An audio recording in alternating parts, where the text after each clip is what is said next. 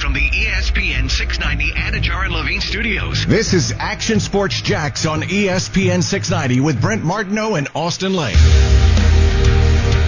I've had some talks with some guys, and I've just said, this is just a chapter in our book. This is something we'll be able to write down in the future, and hopefully it's along with the Super Bowl. But for this group, we just keep rolling with it. We understand every team is going through something like this, not to this extent, but we have to be ready for any situation. I think Coach has laid out the plan. It's up for us to follow it, and it's up for us to, bounce back with it. That's Cameron Heyward from the Pittsburgh Steelers. And can you imagine the way the Jags are built, how young they are, having to deal with that? See, that's what veteran experience does. That's what we're talking about, right? You have to have this balance between some old guys that know how to handle this stuff. Yeah. And listen, the Steelers guys were griping about it. But now they've toned down and said, all right, let's play ball. It's what we got to deal with. So you have to have that element of guys that are hardened to some adversity. And the Jaguars over these last 8 years, again, this is kind of what we're talking about. In the quest for a new GM, you have to have a nice balance. And sometimes you give up a little on the football, skill set side. Maybe you did lose a step, but that's still valuable. And that's what happened with Calais Campbell this year. He should be here in Jacksonville, maybe more so than we even thought.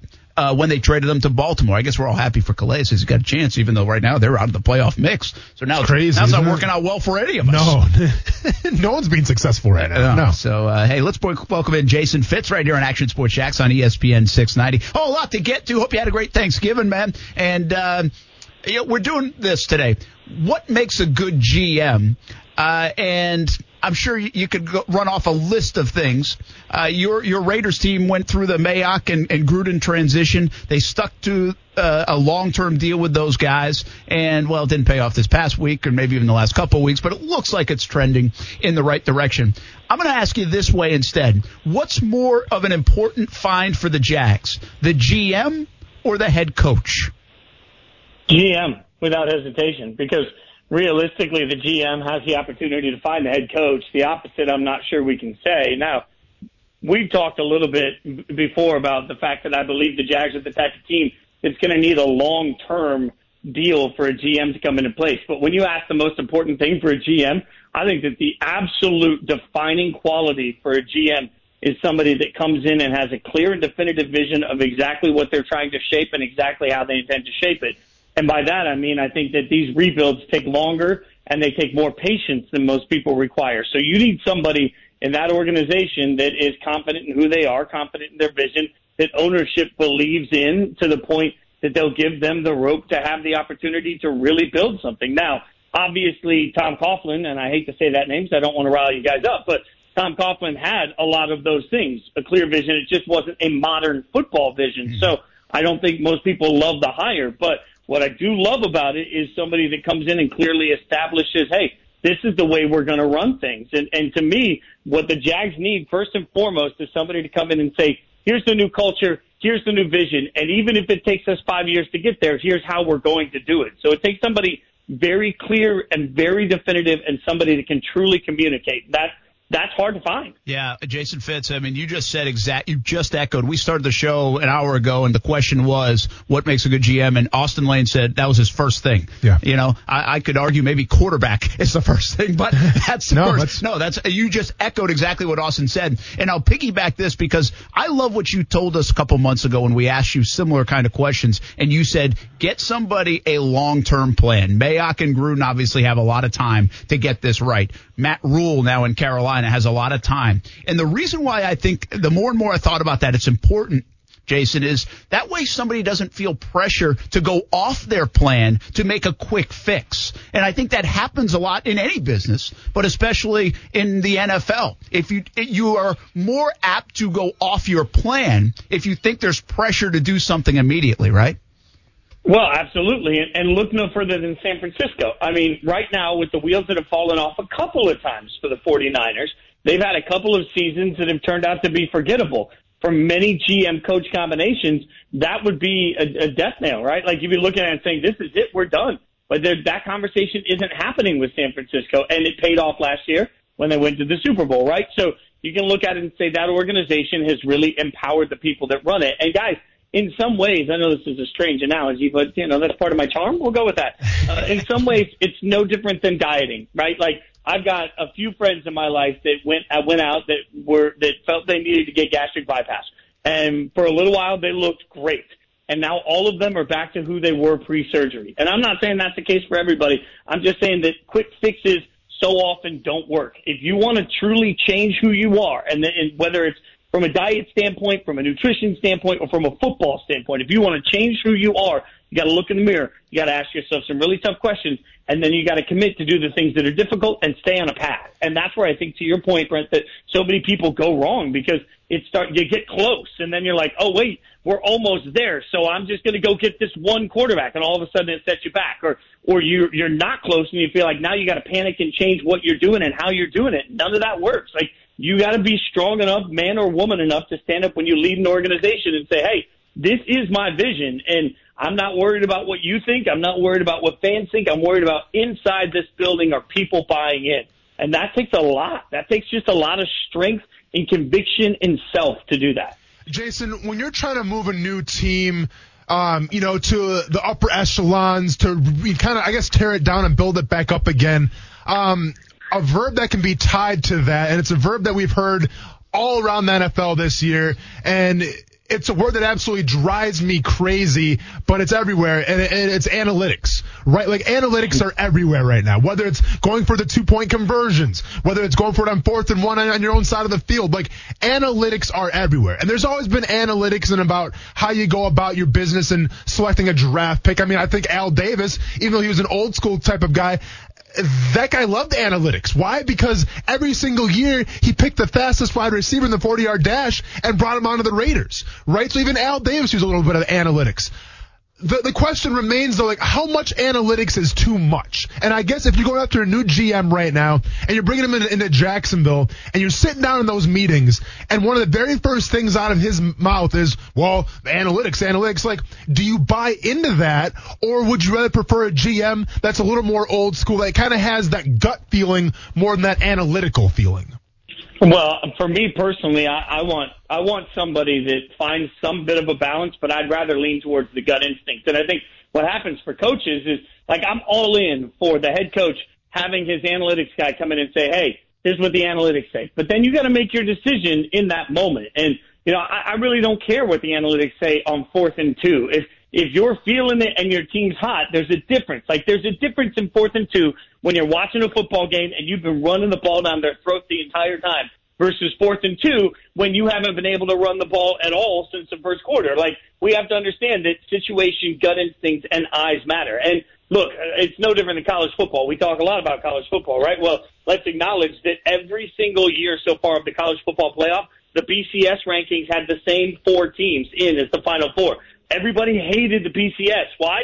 Because it was a computer, and computers don't know what they're talking about, right? Like, we want some level of human instinct to this. And ultimately, I want somebody to answer for their decisions based on their brilliance around the game, not based on what a spreadsheet tells me. So for me personally, I want a GM. I would want a GM. If I ran the Jags, I'd want a GM that understands positional value, that has a plan on where he's willing to spend and the positions he thinks he needs to spend to build the best roster. I want them to have a true understanding of how to build in the draft, how to have rookie contracts combined with the right high dollar veteran contracts. You want that sort of understanding. But I also want a guy that just feels, eats, breathes, lives, sleeps everything football and has an instinct for it. I mean, that matters. What we love watching certain commentators on TV call for Romo, because he can see what play's coming, because he has great instincts for the game. That's what I want from a guy that runs a franchise. Jason Fitz with us, Spain and Fitz, 7 o'clock on ESPN Radio all across the country. Make sure you listen to that. You listen to Jason every Tuesday here on Action Sports Jacks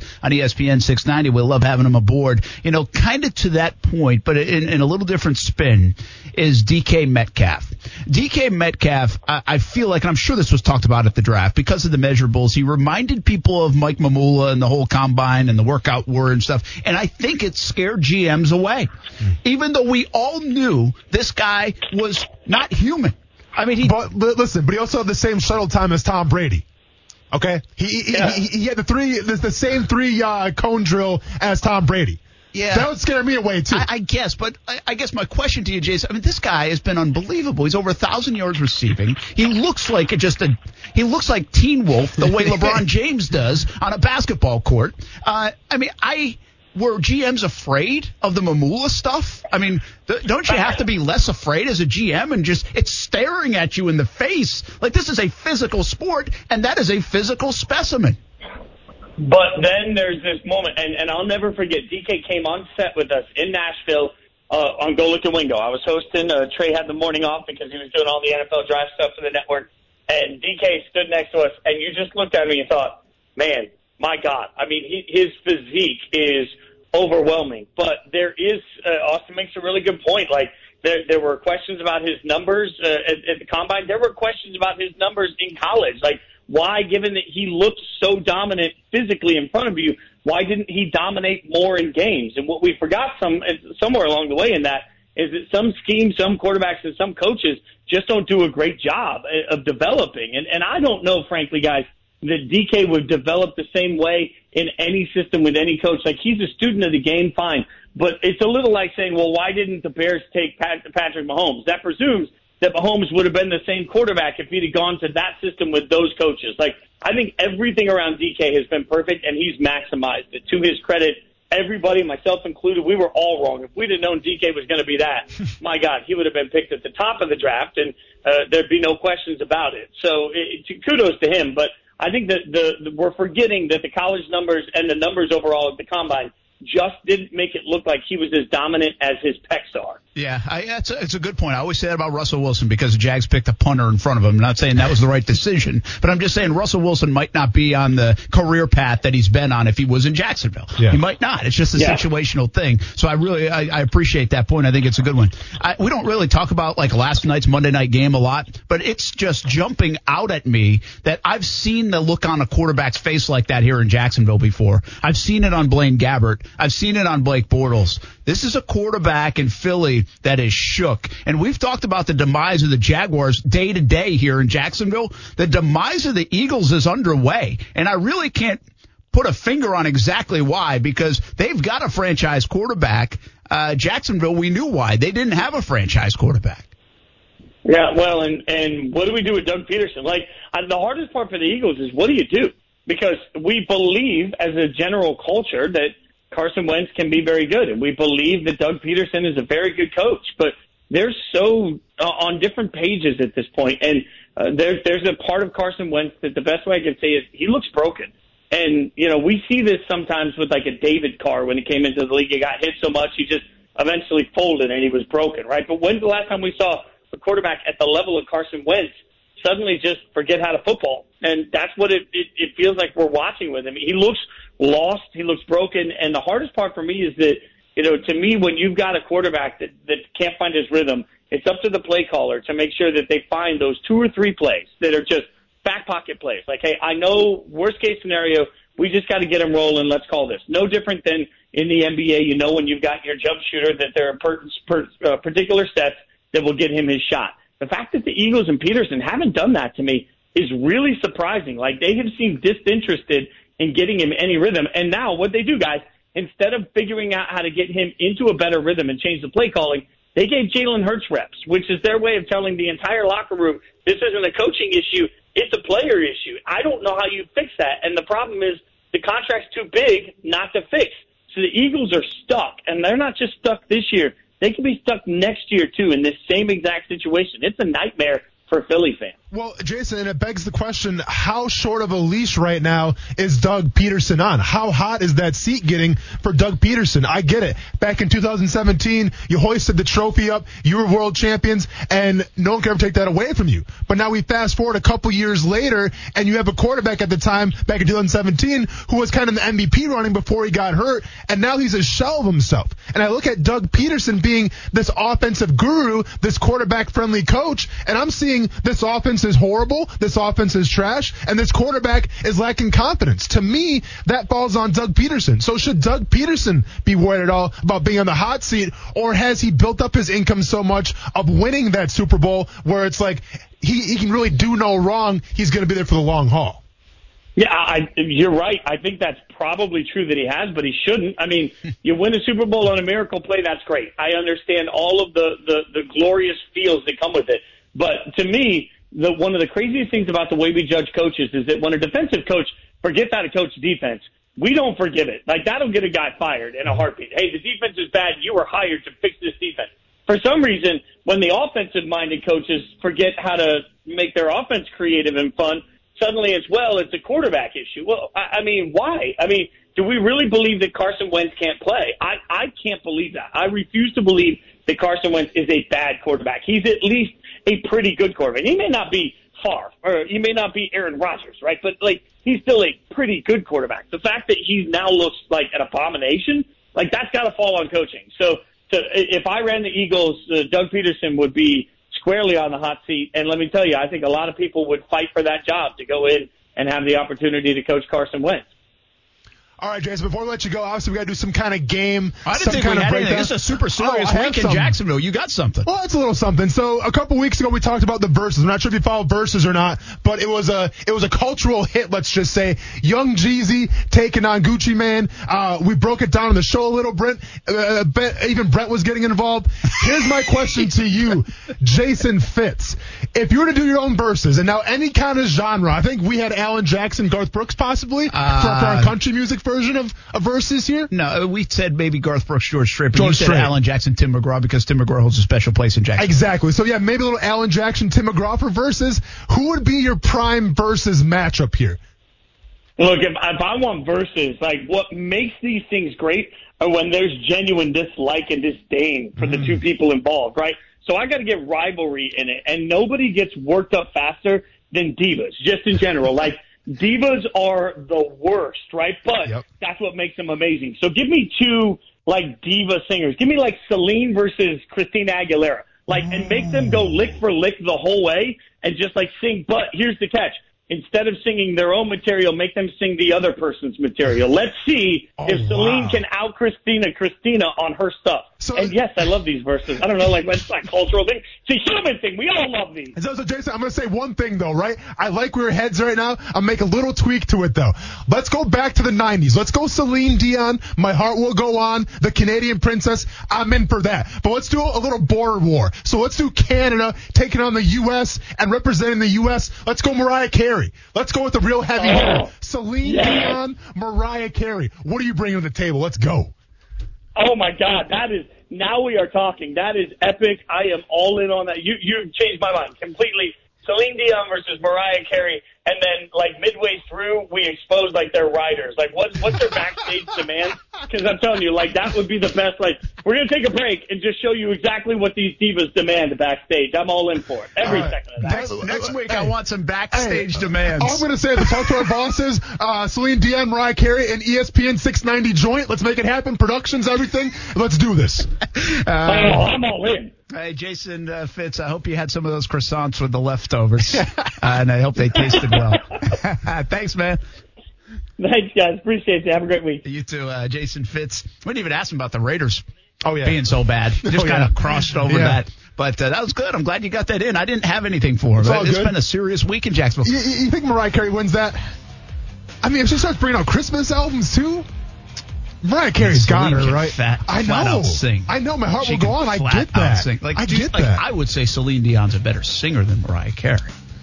Well, I think she's a better. I don't know about better singer. I mean, come on, the octaves from Mariah Carey's ungodly. Yeah. But the whole point is, I think Celine Dion is a rock. I think she's a staple. I think Mariah Carey can be up and down, man. She's like streaky. It's true. I don't like that. I don't like that on my singers. Yeah. I want calm, collected. Celine Dion is that. That's Jason Fitz. 7 o'clock, Spain and Fitz. Listen to him on ESPN Radio all across the country. Listen to him on Tuesdays right here on Action Sports Jacks on ESPN 690. Another thought or two on the Eagles' demise and what that all means. And we go a little big picture NFL as we have. By the way, are we going to do like Steelers, Ravens tomorrow, blow by blow during the show? I mean, it's 3:40 kickoff. Oh, we're coming to the show tomorrow? I thought we were just going to air it on our station. I can watch the game. I wish we were. I didn't know we're coming in tomorrow. We're coming in tomorrow. I didn't get that email. Yeah, you didn't get one that said you're not. That's a good point. That's a good point. We'll be back on ESPN 690. Brent Martineau. They probably already have one. Cornholing. Austin Lane. You're going to have a call from PR in a little bit here. Action Sports Jacks on ESPN 690. There's only 32 of these guys on the planet, and there's probably only 12 that have the talent to be really good at it, at least at the NFL level. And I think you got to be very careful to go, because we did that about Ryan Tannehill. Oh, Ryan Tannehill, he can't play. Really? Was he with a coach that, wasn't a really good coach? And was he with people around him that wasn't very good? Oh, Derek Carr, 3 years ago, Derek Carr sucks. Why'd they pay him all that money? Really? Is Derek Carr really bad, or does he have no receivers that can win? And does he have a coach that doesn't have any vision? That's what I'm saying, like in Matthew Stafford. I was with Matthew Stafford. Everyone's, Matthew Stafford stinks. Really, guys? That's Dan Orlovsky. I think he's got a good point, but it's hit or miss. And the big key here is when do you pull the trigger, right? Well, Derek Carr had 0.6 points last week in fantasy. He's been good this year, though. And listen, that's fair to say. I think the question is, you can give me Derek Carr, but I can give you Blake Bortles. And this organization believed in Bortles for another go-around. And Nick Foles won a Super Bowl. And Nick Foles is not a good starting quarterback in the NFL. He's proven that. And so, again, maybe that's situational. Maybe he just fit better with Doug Peterson. I get it, but you can't sit here and you can't take a spin on the merry-go-round with everybody that's going to fit, because the guy that fits sooner or later isn't going to be there anyway, because they're going to lose too many games in a down year. I mean, is Joe Flacco a good quarterback?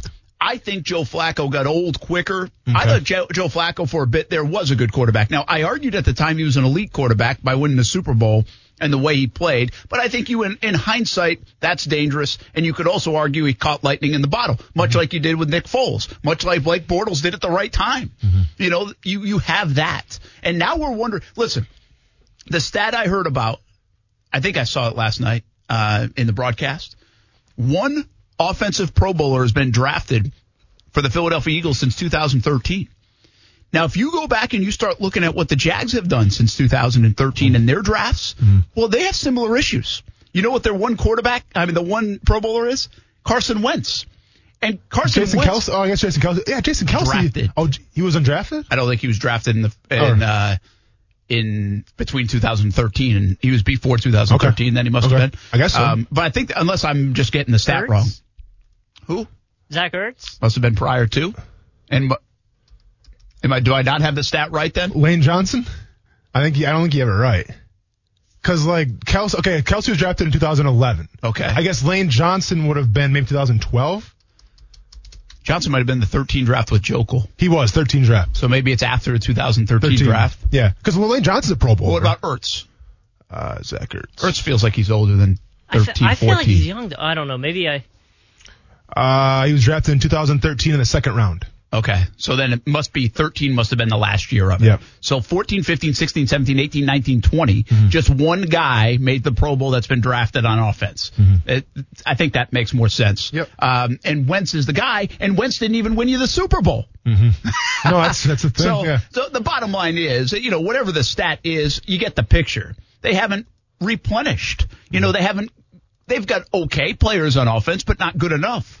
He's got weapons on offense that are just okay outside of the tight end spot. That's been pretty good. Goddard was good last night, but he's just been okay overall. I don't know where the demise of the Eagles has come from.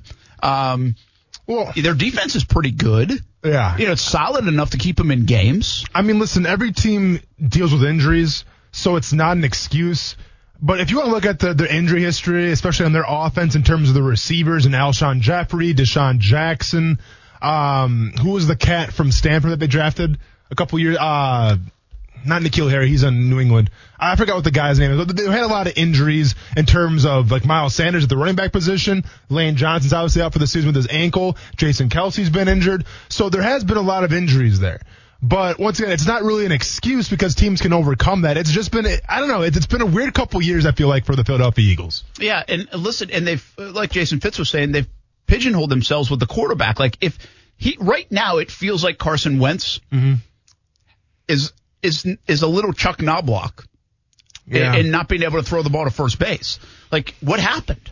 And it's not that bad. It's not as dire. I mean, he still makes some plays. And I give Wentz a little bit of a pass and they might have given him too much of a pass last night in the broadcast, but he does get hit on every play. I mean, you talk about seeing ghosts. Well, he's wondering when he's going to get hit. And I would just imagine playing that position and feeling that way and knowing that, much like Bortles and Gabbert had to deal with, it is very hard to get comfortable when you know you're getting hit on every play. Yeah. And now you are seeing ghosts. You know, Darnold isn't the only one that talks about it. Quarterbacks talk about that. Yeah. He just said it in front of a microphone. Well, then especially, too, because keep in mind, like, the first couple years, what made Wentz so great was his ability to scramble out of the pocket and get up a first down as well. I mean, like, he took great pride in his mobility. And last night, you saw a little bit of a surge, a little bit of a spark in the pan, if you will, when he did take off that first time. Yeah. Like a 20-yard gain. All of a sudden, like, there's some energy about that team. The problem, though, is that when he's done that in the past, what's happened? He's gotten hurt. Yeah. Right? So it almost appears like he's gun shy too a little bit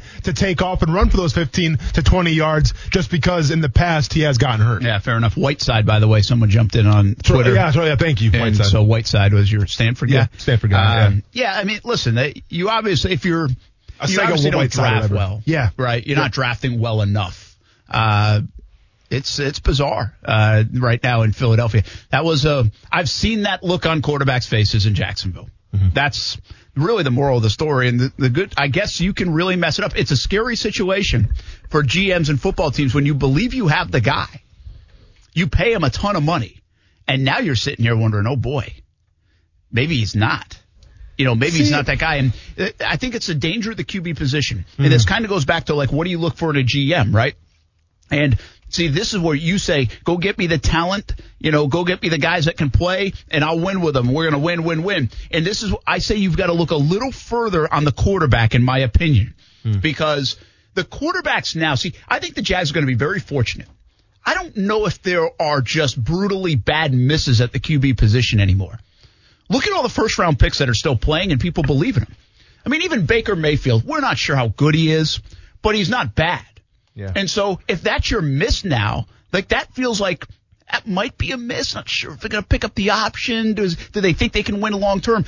But that's not a bad miss. Like, you don't seem to get the Ryan Leaf misses anymore in the NFL at the QB position. And why is that? Well, I believe everybody knows how to play the QB position better than ever before, and the game has adapted itself to them rather than them having to adapt themselves to the game at the pro level. Yeah. And all these 7-on-7 camps, guys can throw it. So, like, when you look at Justin Fields and Trevor Lawrence, you're not going to be like, well, can he make a pass? Well, yeah, he does. He can make the pass. I mean, he can throw it. And he's going to be a first-round arm talent. He's going to have the first-round physical traits. But I think you have to look deeper. Is he Russell Wilson from a leadership standpoint?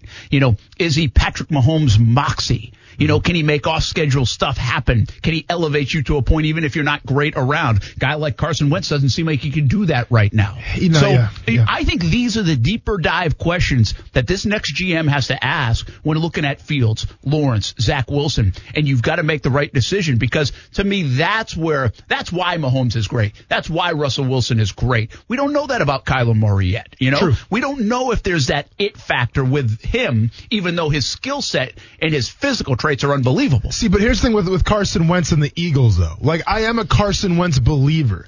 Because you know why? I've seen it before. Like, people have such a short-term memory when it comes to the success of Carson Wentz. In 2017, that guy threw 33 touchdowns and only 7 interceptions. Okay? We were talking about Carson Wentz becoming the MVP until he got hurt. Then what happens? He gets hurt, Nick Foles comes in, and all of a sudden Carson Wentz is an afterthought. Nick Foles is MVP. Now it's like, oh, is Nick Foles going to be the starting quarterback, or is Wentz going to be the starting quarterback? So to me, when you have a guy who has essentially, kissed stardom in terms of being an MVP, that's who he is, right? Like when Blake Bortles had his run back in 2017, I could have sat back and watched and said, you know what? Yeah, maybe he's a decent quarterback, but I'm not sold on Blake Bortles, because the good that I did see, the good came from, making plays, and it wasn't 2017, but it came from making plays with Allen Robinson. It came plays from making, other players on the team. Just because, like, I never really saw a lot of good passes from Blake Bortles. I've seen a lot of great passes from Carson Wentz. So this year on the Eagles, yes, injuries could be a thing, but I'm taking a long, hard look at Doug Peterson, and I'm asking him, what's going on? Because we've seen the great. We've won a Super Bowl. We got to the promised land with this guy. So somewhere along the lines from 2017 until now, something happened. Okay, and if you want to go back to last year with Carson Wentz real quick, let's see what he threw. He went 27-7, 27 touchdowns, 7 interceptions. A lot of teams would take that. Hell, I would take that. So let's just ask this question. What happened from 2019 till now? What happened in a year? Because it's not the same Carson Wentz. So to me, that falls on coaching. Well, it does, but at the same time, that's fine. And I agree with you. I think Peterson, joked yesterday, he's going to write another book. This one's going to be more interesting because, he seems like, my feeling on Peterson from afar is I feel like he's egotistical like a lot of coaches are, but he's got this swag about him, this arrogance about him that I think kind of rubs you the wrong way. A little bit about what he said about Marrone in the book. And it's like, that wasn't even really his business probably to jump in on that, but that's Peterson. Well, where is it now, man? I mean, what are you doing? What do you do? You're taking a franchise QB and running them into the ground. So I agree there's some coaching there, but I also think what you don't know about Carson Wentz is this. How will he bounce back? And see, that's what I'm talking about. Everybody's going to go, look, Russell Wilson hasn't had to go through the peaks and valleys. They've been very good. He's been good. He's had a great track. I bet there will be a time Patrick Mahomes is going to be at least for a stretch of time or whatever, a shell of what he is. See, they're not going to have 7 guys running open for the entire length of his career, in my opinion. But see, I disagree with that, though, Brent, because the way the Chiefs are built is that he's going to have all those weapons. Like, they've re-signed Travis Kelce. They've re-signed Tyreek Hill, right?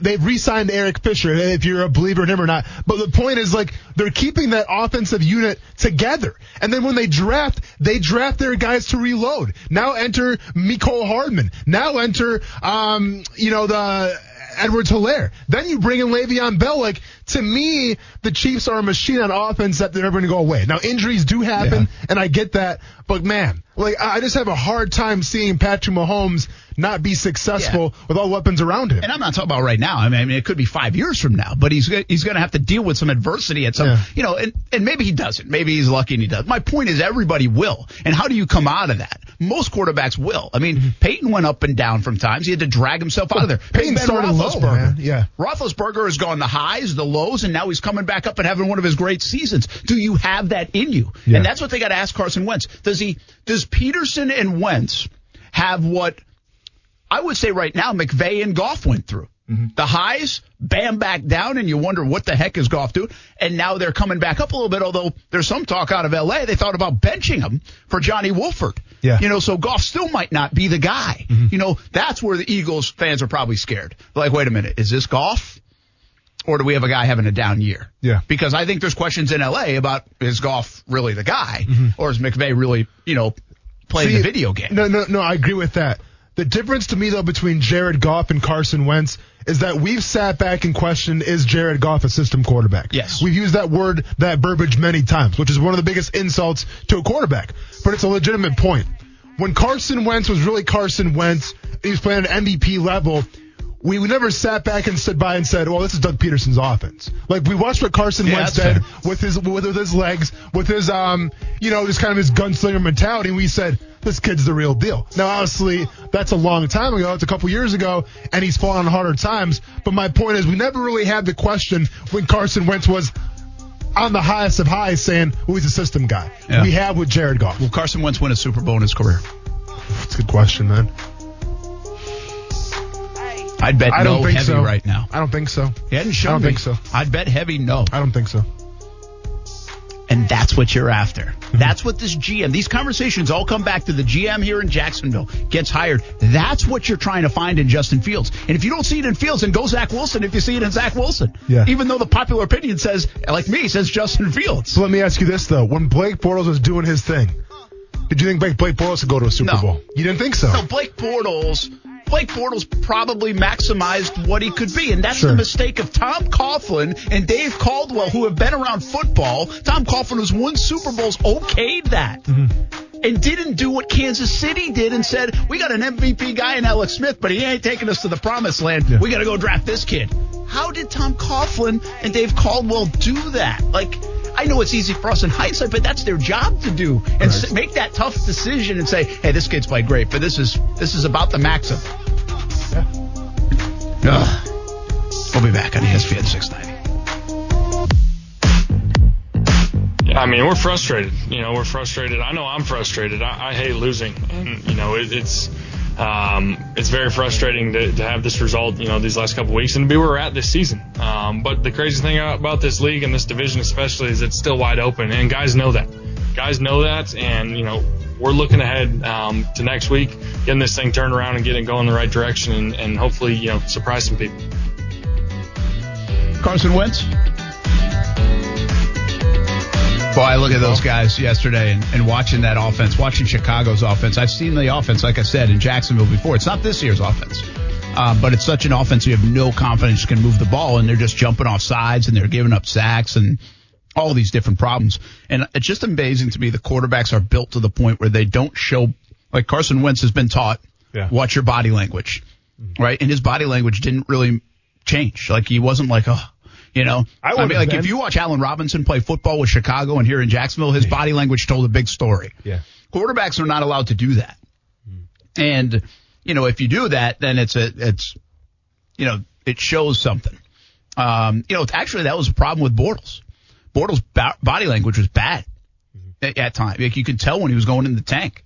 And, I thought the look on the face of Carson Wentz said a whole lot more. Hey, let's get to Steven right now. He's been hanging on, so let's get him in. Action Sports Jacks on ESPN 690 here on a Tuesday. What's up, man? Hey, not too much. You guys were talking GMs earlier, and I just have a good, hard-hitting question. Austin's mentioned something like before, like we have owners that are just rich guys that felt like, hey, I have enough money to own a team, therefore I'm going to own a team. I'm wondering if maybe we should go in the direction of a GM, maybe a former NFL player. I'm sure you've heard people toss out names like Bucky Brooks. I've heard some people say Mark Brunell, maybe Tony Baselli, apparently MJD, maybe even Freddie T, people that can handle the locker room stuff, that have been there, that have done that. They know what to look for in players and things like that for the NFL. Should maybe we consider going in that direction? All right, thanks, Steven. I appreciate it. Good question. It's this a really good GM, question. Right? We're talking. This is for GM. Now, listen, before you scoff at it, which I do initially, right? Scoffed. Oh, yeah, Austin already scoffed. Yeah. I'm scoffing so hard right now. But before you do that. Oh, I already did, but go ahead. You got to check yourself and say, well, how is Lynch doing in San Francisco? Mm-hmm. John Elway did win a Super Bowl, although ever since then it was... Yeah, but Brent, can we bring John Elway... Listen, John Elway won... He won a Super Bowl. Yeah, you know why he won a Super Bowl? Because he brought Peyton Manning to Denver. Wow, way to go out of your... What a ballsy move. You bring in Peyton Manning after they got Andrew Luck. You bring Peyton Manning to Denver. Oh, my gosh, John Elway. I mean, owner of the decade, if you ask me. Yeah, but that's not why they won the Super Bowl. They didn't win the Super Bowl the year he set all kind of records. They won the Super Bowl the year he looked like he was carrying a cane in the pocket. Mm-hmm. And that's because of the free agent acquisitions he made. And other guys. I mean, seriously, they were the team. Actually, the Jags and Denver in the last decade, in my opinion, are two teams that hit on free agency and had a ton of success. It's a very dangerous way to go usually. But Denver showed a model where if you hit, and you can hit, and you can win big. And the Jags, by the way, part of the reason they went to where they went was because they hit big in free agency with guys like Boye and Campbell and others. So, but let's be honest, though, the spark that started that run for the Denver Broncos was Peyton Manning. No doubt. Yeah. But I'm just saying, I can't say, it's like when people do talk about Caldwell or Coughlin, I always go back and say, yes, but 17 did happen. Like, they built something towards 17 and we're 10 minutes away from the Super Bowl. Sure. You can't just dismiss it. You can't just make this, you can't spin it and just say, hey, it was bad all the time. Yes, it was. It was bad. They did a lot of things wrong. And there's a reason why they're not going to be here, this regime anymore. It's the reason why Coughlin's gone and now Caldwell's gone. And I'm not saying they shouldn't be gone. But they did win in 17. And so it's the same with Elway. Elway's made a lot of mistakes. Yeah. And he won. But he still has made a lot of mistakes. But you acknowledge he's won. It's much like Lynch. Lynch, at times, this thing feels good with him and Shanahan. But again, if you look at the record, man, and I think there's a lot of bad luck involved, but the record ain't great. And they got lucky, too, because they lost so much that they got Nick Bosa. Mm-hmm. It kind of like Indianapolis, where they got luck because they were so bad one year. So how do you feel about the former player is the question. Listen, Tony Baselli we would take that job tomorrow. Yeah. People have suggested Baselli, and I don't laugh at the Baselli being. Maurice Jones-Drew. If we had him on right now, and I love Mojo, I love Baselli. If we had him on, I'd be like, heck yeah, I can do that job. I appreciate that. I just don't know if I'd want to go in that direction. I don't think I would have a lot of faith in that direction. Somebody asked me today, odds on Baselli being the GM. I said 100 to 1. I think there's a better chance he's the mayor of Jacksonville than he's the GM of the Jaguars. I think he's better off being a coach some capacity than he would be being the GM. So, because there's the thing, and I don't want to contradict myself here. Yes, a GM should understand the game of football, right? This is why I don't want Theo Epstein in here, because he knows baseball. He doesn't know football. So the GM has to have some kind of understanding about the game of football. But at the end of the day, if a GM has a direct influence on that locker room, on the culture, on the players, then that's not a GM. That's a coach. It's the coach's job to implement the culture. All I need a GM to do is have a goal, have a blueprint of what to follow, interact with the head coach, and that's it. Well, and pick good players. Well, and this is the next part was going to be evaluating talent. Right, that trumps everything. I don't care how many years you spent in the NFL. I don't care if you're a Pro Bowler, an All-Pro. Can you evaluate talent? Because there's a difference between evaluating talent and having played the game. I played the game. I played for 5 years. Can I evaluate talent? I don't really know what to look for in a quarterback. I'll be honest with you. I watched the game, but that's about it. Can they evaluate talent? Not sure. Miles Jack scheduled to join us next hour. That's next on ESPN 690.